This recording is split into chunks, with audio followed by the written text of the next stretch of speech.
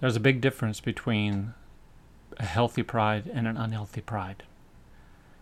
A healthy pride is something that we can say when we look at what it is we have done for others, how we have helped our brothers and our sisters, our children, our parents, those we know and those that we do not know. And we can look at ourselves and say, I'm proud of myself for doing that. And then there's the unhealthy pride where we can say, look at me.